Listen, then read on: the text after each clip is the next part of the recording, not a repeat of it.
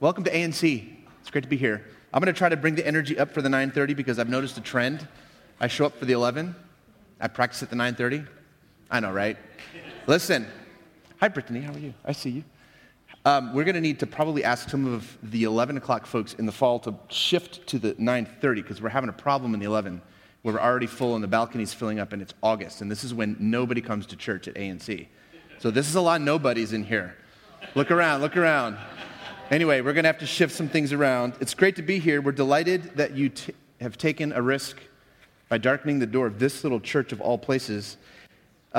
It's no small thing, and sometimes it's fair to just acknowledge this fact, that it's no small thing to wander into a church on South Lamar in South Chicago, especially given some of the things that some of us are surviving. And I'm just going to call it what it is, right?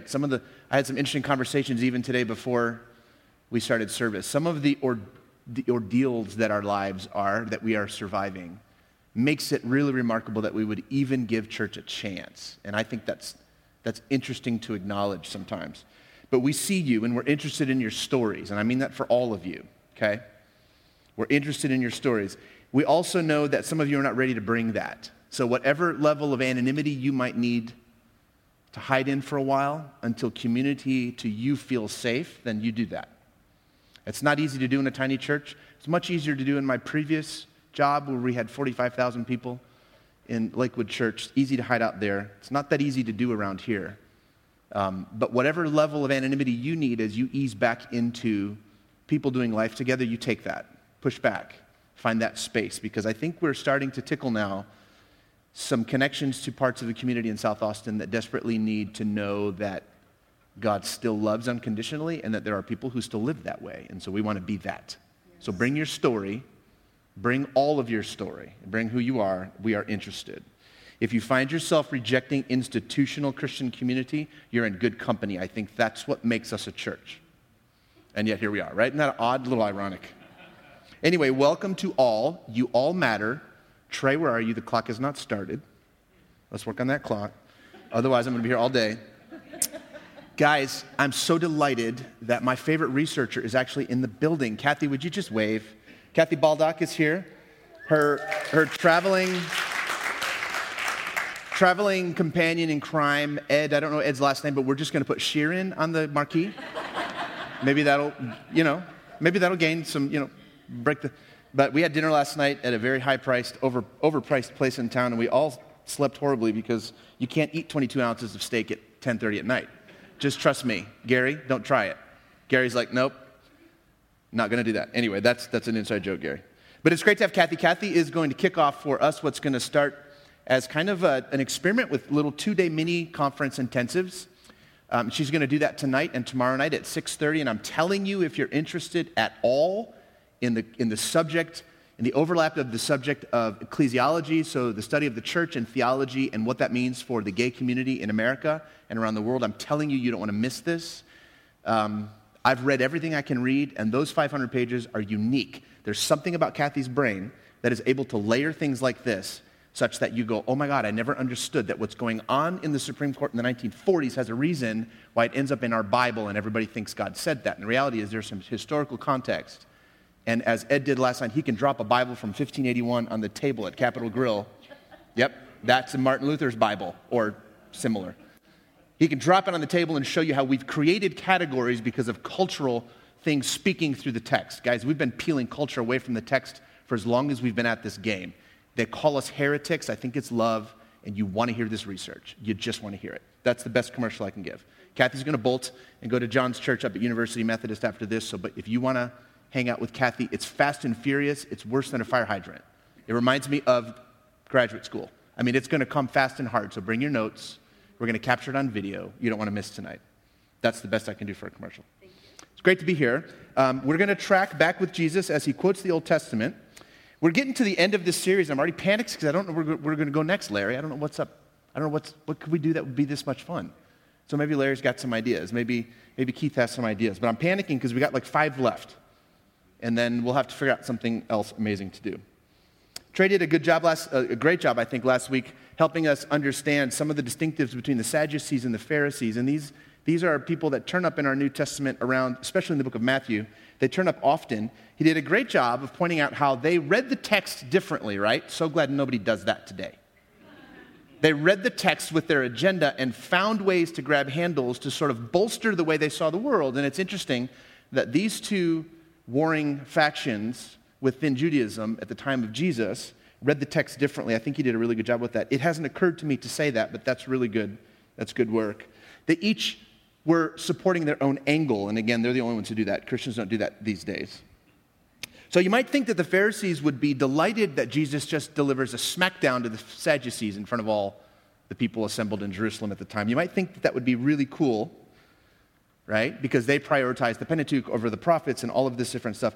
The problem is they're going to need each other, the Pharisees and the Sadducees, as they gather around and they convict this wayward, shifty rabbi who's messing up their city at the wrong time. They're going to need each other because they sit together on the Sanhedrin. Just think of the joint houses of Congress. I don't know. They're going to need to deliver a very strong sanction and censure of this young rabbi. In fact, they're going to wash their hands as he shuffles off to a criminal's death. And so there probably isn't as much gloating within the text as one might expect when your enemy is publicly humiliated in front of the crowd you're trying to appeal to. But that's what's going on in the text, in the background text of Matthew 22. Trey said it last week, and it bears repeating. The Sanhedrin is in sight now for Jesus. He knows what's coming. It's amazing to me that most of his followers are still surprised by the fact that he's actually going to be expected to give his life for this gospel of freedom that he's preaching. Matthew 22 is chock full of data and detail on the legalists, right? And how you feel that rise in your heart. We all share a common disdain for the legalists, don't we? It's full of data that just stacks the deck against the legalists, the fundamentalists, the stuck, the uber Spiro crowd that are already neck deep in a categoric rejection of this Messiah and his gospel. Rejection of his teachers, of his followings, but most importantly, I'm thinking of the whole chapter, Matthew 22, a total rejection of his invitation to a banquet that heaven is setting in the world that's impossibly large.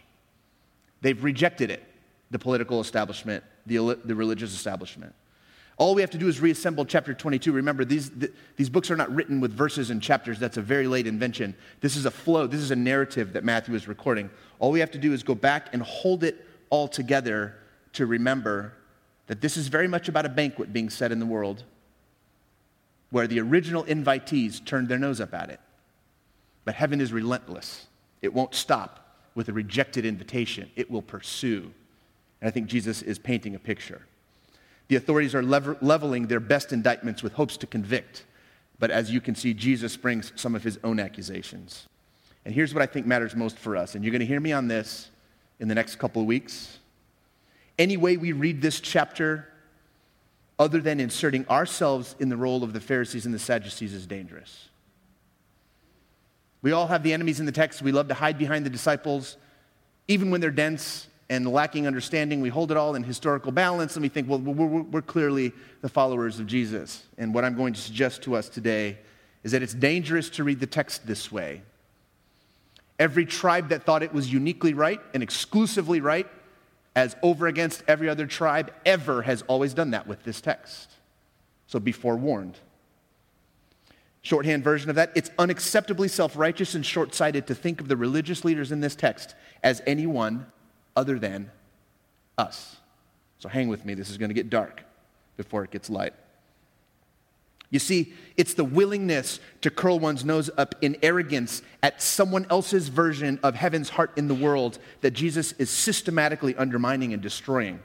That's what needs to be crucified, is that version of we're right, you're wrong, God speaks through us only, whatever he said to you is outside the pale. This is what needs to die between two thieves. Hear me as clearly as you are able, and I'm getting a little bit serious, Keith, so you help me back this down. We'll come up here and rescue this congregation in a minute if this gets crazy. Hear me as clearly as you can. Fundamentalism in all her forms is the problem with humanity. Yes. Thank you, Kathy. Yes. All the way from the desert to say yes, because yes. My 9:30 crowd has no idea what just happened. Listen to me. Fundamentalism in all her forms is the problem. And if you heard me say Islamic fundamentalism or Jewish fundamentalism or atheist fundamentalism or Jerry Falwell or Franklin Graham, you didn't hear me clearly enough. I'm talking about your fundamentalism and my fundamentalism. Yes, even Jesus-y fundamentalism is too tight a t-shirt for this master. Now watch where we're going here. Any attempt to manipulate the words of this spiritual master in such a way as to authorize and divinely sanction our airtight fundamentalist view of the world, beliefs and behaviors, any attempt to do that is going to end up choking our neck eventually. We will fall on the words of this master again and again. We will stumble on his teachings and we will be crushed. We are the religious establishment that needs to hear these words today. I get accused often of not preaching sin and conviction in the gospel. Let me tell you what, I got us within the crosshairs today, and I'm feeling this from the Holy Spirit as a culmination to this series. You say, wait a minute, preacher, are you trying to critique the church you're building? Nope, I'm trying to steer it, because we are just another movement, just another iteration. You say, well, it's so different than what I grew up in. Yep, and it's got an expiration date, and the clock is ticking. The clock is ticking, and I'm concerned about what's rising in me, and I'm concerned about what rises in us if we think that we're above all of this because we love all. Don't make me test us. I can describe the prototype of who rolls up in this place that makes you buckle down and hunker down and cross your arms. So we're going somewhere serious. You see, I read history. I know that the way we do things is going to expire and become stale. I'm a student of the church. I've been at this for a while. I'm no genius, but here's what I do know. We almost always perpetrate the same small thinking that caused us to branch off to begin with.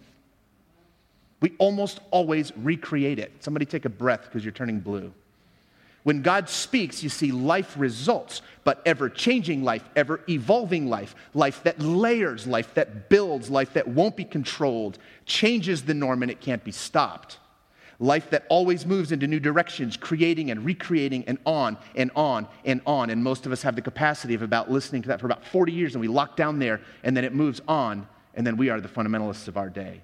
You see, God has spoken our name. He's spoken to us. And what that means is if we're not careful, we will become the very next obstacle to the next great thing God wants to do.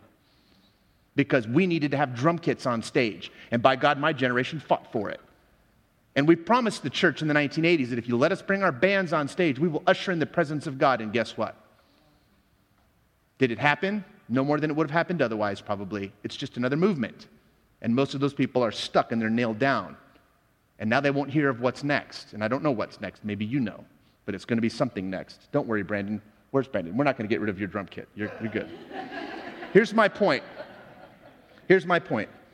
As soon as this unpredictable master begins to do something, he's moving on to do another thing. And our job is to follow. It's not to own or control or build walls around it. Here's my point. Tribalism isn't dead just because you start a new tribe. But we're the group that's the response to that. Yep, and then that's another tribe. There's got to be a different way of living the gospel in the world. Because here's what I know. Intolerance is intolerance. It doesn't matter where it surfaces. Hate is hate. Tribalism is tribalism, period. And if it rises in you, it needs to be dealt with, just like when it rises in the people to whom we responded with a massive exodus, knowing that we were right and they were wrong. Hang with me. You have to ask yourself this question. Why does Matthew preserve all of these sideline conversations between the establishment, the teachers of the law and the prophets, and Jesus? These don't turn up so much in Mark. Mark's not terribly concerned with this. Luke kind of passes on, and he's tooling for a bit of a different audience, but Matthew brings all these things in. You have to ask yourself the question, why did Matthew preserve this? There might be many theories around that, but my theory is this. I think they knew we'd need this. I think the writers of the scripture knew that we would need this. Maybe they didn't, but it's just a fancy of mine. I think they knew we would need the mirror that the word is, and we would need its prophetic corrective to every phase of the church that we would ever construct around the teachings of this Messiah. We have never once outlived the function of this word that brings conviction as a mirror to our souls. 3 weeks from today, we're going to talk about the 7 woes in Matthew 23. And I'm just going to warn you, don't come to church unless you're willing to read those 7 woes as warnings against us as a movement. Okay? There's no good guys, bad guys here. This gospel will cut both ways, and I want to let it. You see, we are them. They are us.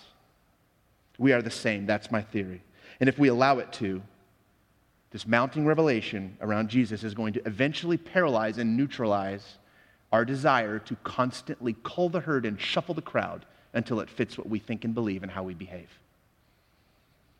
Which is why a summary of Jesus' worldview is so important, and that's the text we're going to turn to today.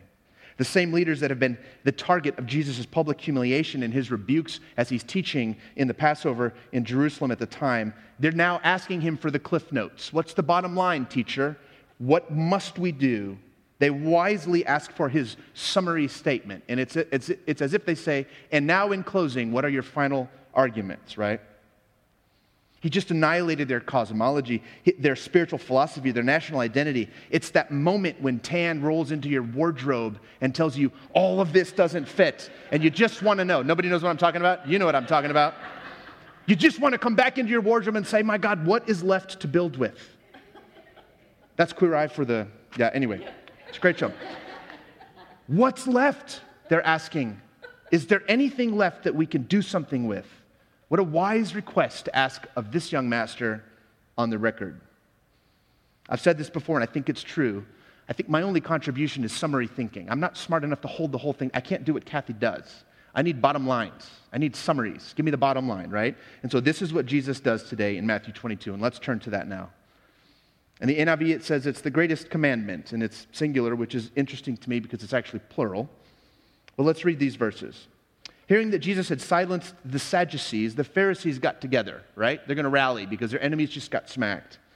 One of them, an expert in the law, tested him with this question, Teacher, which is the greatest commandment in the law? Jesus replied, Love the Lord your God with all your heart, with all your soul, and with all your mind. This is the first and greatest commandment.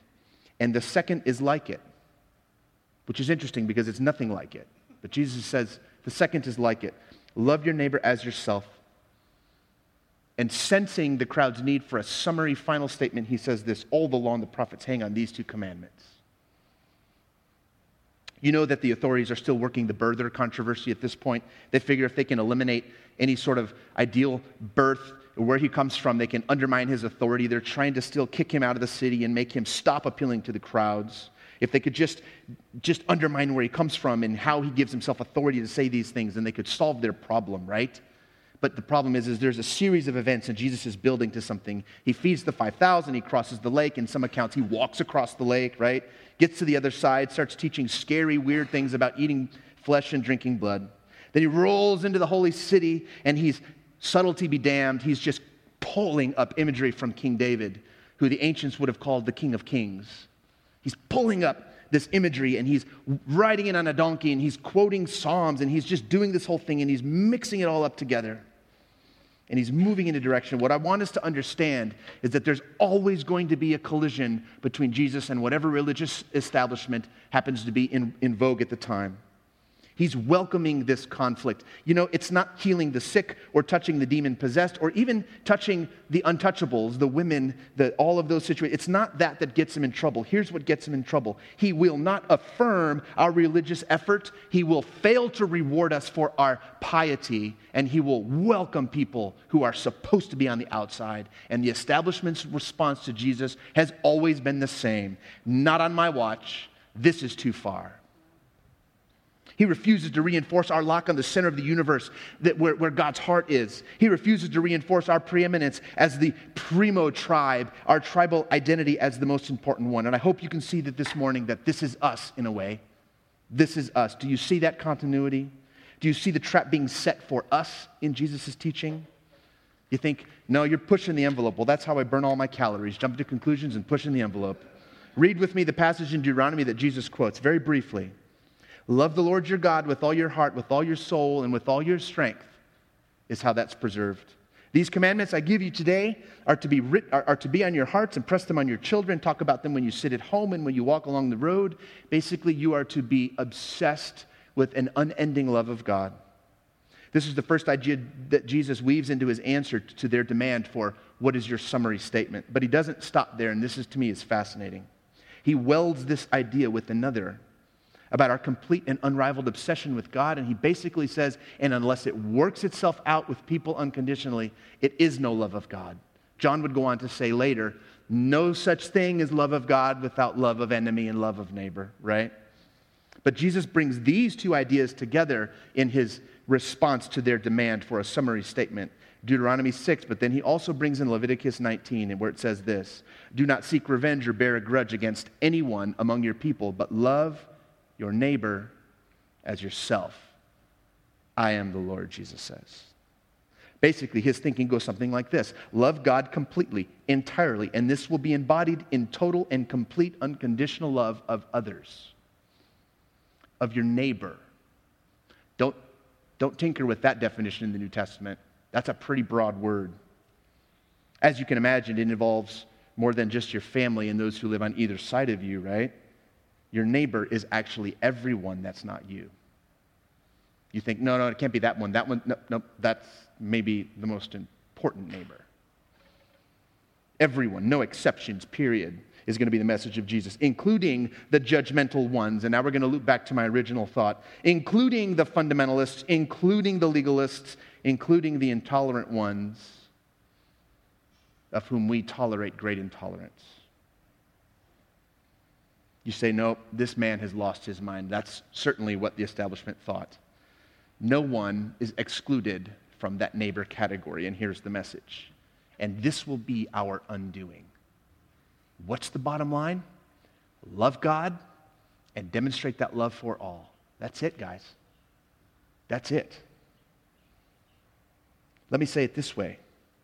We don't have to love everyone, just those that belong to God. See the trap there? See the trap? Did you catch that? We're only required to love what belongs to God. That's good news for simple minds like mine, because I need to know what's involved there. Basically, nothing gets to be left out. There's this little piece of the chapter of Matthew 22 that to me is worth the whole thing. I'm going to go back a little bit, and we're going to end with this. It's a little exchange. You know, they're barraging him with questions. They want him on the record. They're trying to get him to stumble. This is titled in the NIV, Paying the Imperial Tax to Caesar. Verse 15, Matthew 22. Then the Pharisees went out and laid plans to trap him in his words. Thank you, Matthew. You've only said that 10 times already. They sent their disciples to him along with the Herodians. Teacher, they said, we know that you are a man of integrity and that you teach the way of God in accordance with the truth. You aren't swayed by others. Just listen to how thick they're laying it on there. You aren't swayed by others because you pay no attention to who they are. Tell us then, what is your opinion? Is it right to pay the imperial tax to Caesar or not? See it? But Jesus, knowing their evil intent, said, you hypocrites, why are you trying to trap me? Show me the coin used to pay the tax. They brought him a denarius. Of course they did. And he asked them, whose image is on this? And whose inscription? And they answered correctly, Caesar's, they replied. Then he said to them, so give back to Caesar what is Caesar's, and to God what is God's. This is the ultimate gauntlet. They're vying for the right to say what belongs to God. And time again, heaven will not allow earth to declare what comes from heaven or what's on the heart of God. This is what's dying in our text. This is what needs to be crucified. This is the end of any bit, any vestige, any notion of control. And this is what will eventually cost him his life. It says that Jesus knows their evil intent. What was their evil intent? Simply this: to decide for themselves what belonged to God and what did not. You know, the answer to that question is simple. It's all of it. It all belongs to God. Every single one. Maybe especially the ones that rile you up, confuse you, provoke you. All of it.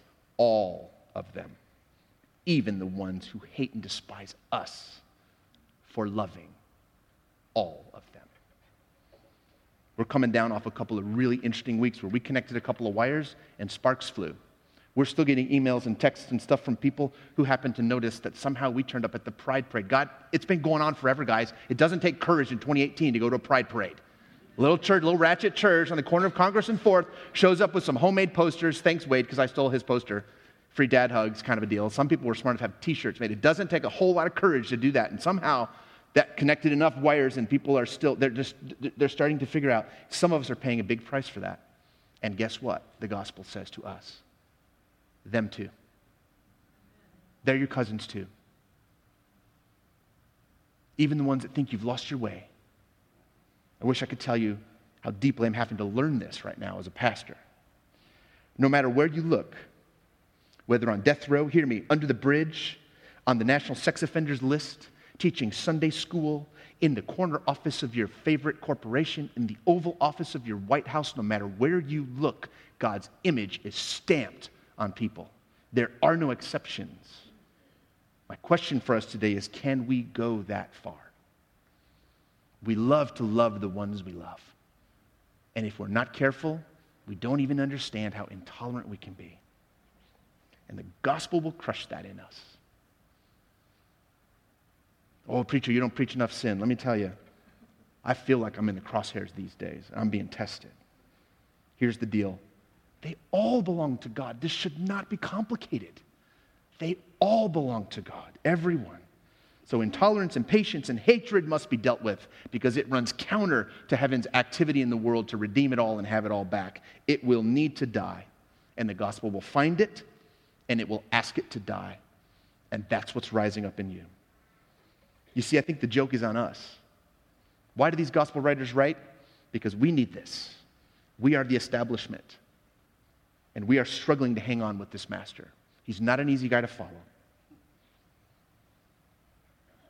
We love the gay community in Austin, and we hate the ones who hate us. And hatred is hatred, guys. And the only thing that wins is love. Thank God some Rob Bell lyrics are starting to come through our songs. Did y'all notice that this morning? Is this like Chris Tomlin Plus to end up with Rob Bell? Love wins. I mean, I know he didn't invent that, but I saw some Rob today. I'm in big trouble. I got to stop. Let's pray.